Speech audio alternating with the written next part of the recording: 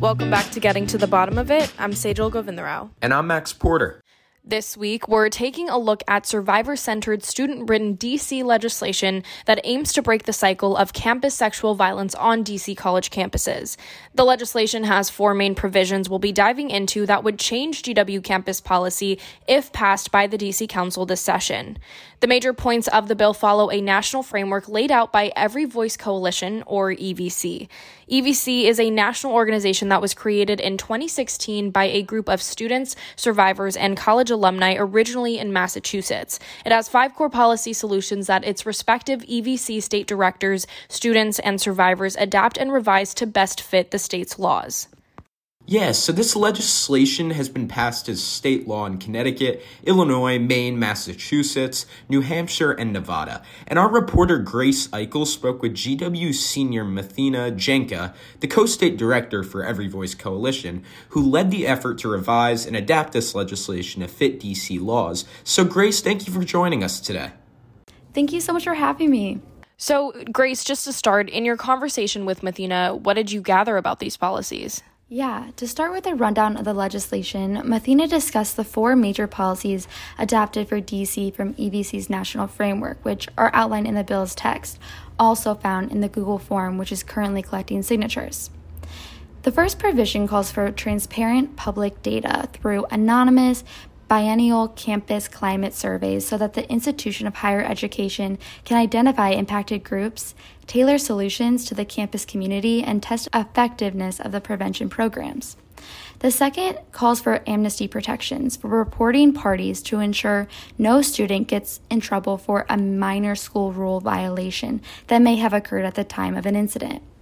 The third would implement confidential advising services in the form of confidential resource advisors that can help clarify a survivor's rights and options and support them in navigating the complex process of accessing resources and understanding their rights.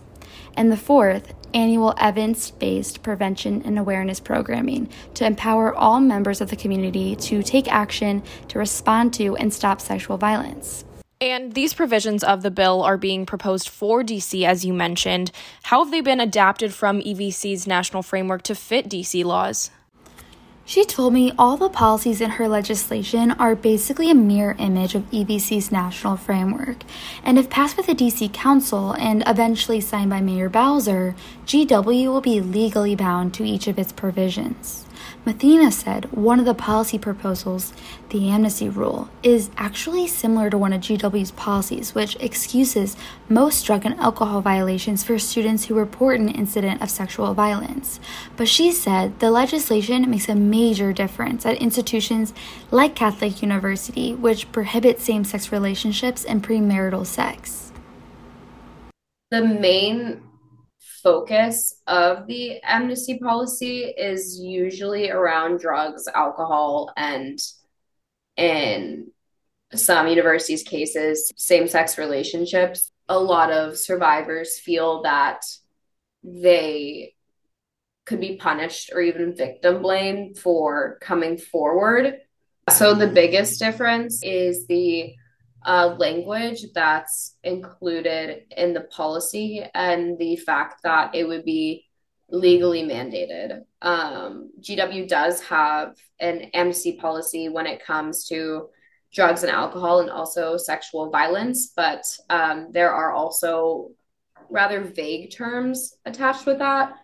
A lot of the amnesty policies, the language that's used is like in general, and that's kind of the key term. So it's not every case. There can be exceptions and it's not a guarantee.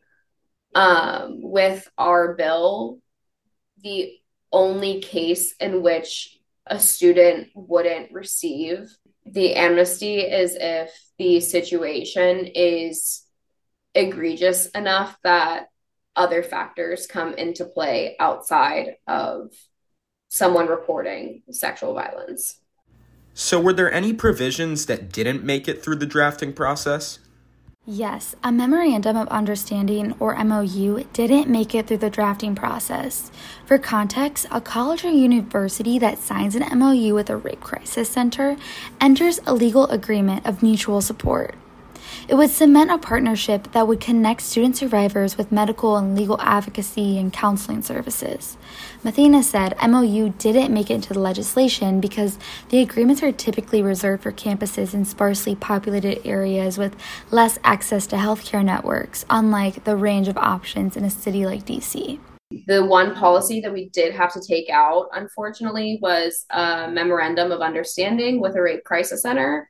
So if there were an MOU between a rape crisis center and a university, then they're legally obligated to support each other. So if there was a student that needed a certain resource, then they would be able to 100% go get that resource from the crisis center. No university in a major metropolitan area like DC or New York or Philadelphia would be able to obtain that MOU. It's really for universities that are kind of desolate.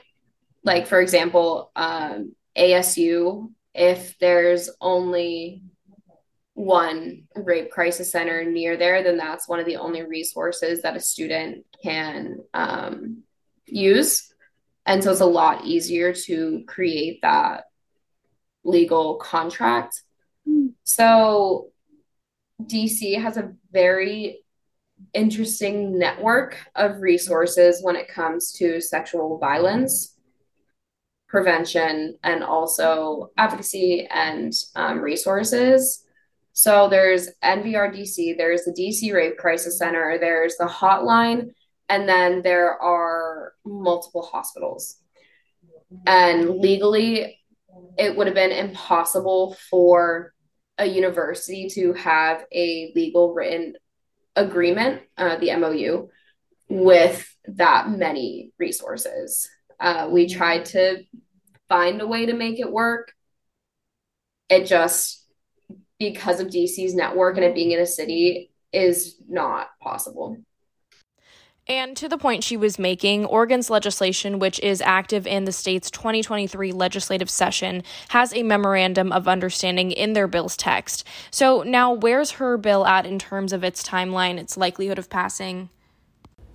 So last summer, Mathena and her team at EBC's DC branch began this process by researching these provisions, meeting with community organizers and legislators to see how they could shape the language to craft a bill and reflect DC legislation. They're still refining the bill to ensure it matches the legal language that's usually used in DC, which is typically done by DC council members and legislators. What is the anticipated timeline for the DC Council passing this legislation, and how does this process work? I really wish that I had a timeline as well. It's a very slow-moving process, as is anything in the government when working to pass a bill, so it requires a lot of patience. Hopeful, fingers crossed, that this legislative session we see movement. If not, then the summer. Can't be sure about anything, especially when working with passing legislation. We're talking and meeting with council members currently to find and solidify sponsorship. So that's the first step. And then once there's sponsorship for the bill can be introduced. Once the bill is introduced, then it will be looked at by the council, revised, go through that revision process, and then once everyone agrees, then it'll be passed. Mathena couldn't disclose the council members she's met with, but she did tell me she's met with 5 who are currently in office, one of which she is hoping to sponsor or co-sponsor the bill. She said her goal is to obtain sponsorship before the summer recess, which begins on July 15th. She's also been leading the bill's promotion on GW's campus. Just a week ago, she released a form for GW students and organizations to sign in support of the bill, and currently it has 200 signatures. American University's form has 100 signatures. She and her co-state director, who attends American University, are aiming for 1,000 signatures from each campus. They also have a steering committee composed of 10 different students from Georgetown, American, GW, who are collecting signatures and are in the process of connecting with students from Howard. Notably, GW's SASA, Students Against Sexual Assault, has signed onto this form. The form asks respondents to share an optional short statement of impact explaining the importance of this bill to them and their community. Respondents have to disclose their name in order to show evidence of support and affiliation with their university. But if they share a statement of impact, that statement can remain anonymous. I truly appreciate the statements that people have provided and the honesty of their feelings regarding the bill and the work that we do, and also how they feel about their campuses in general. I think a lot of the statements resonate with a lot of other people. They seem to have a lot of common trends of not having the typical support that a survivor should have on campus, and how a survivor should have never had to experience what they experienced. Well, Grace, thank you so much for coming on today. Thanks for having me. We'll definitely be keeping an eye on any movement with this legislation this session. That's all we have for today. Thanks for listening. We'll be back next week.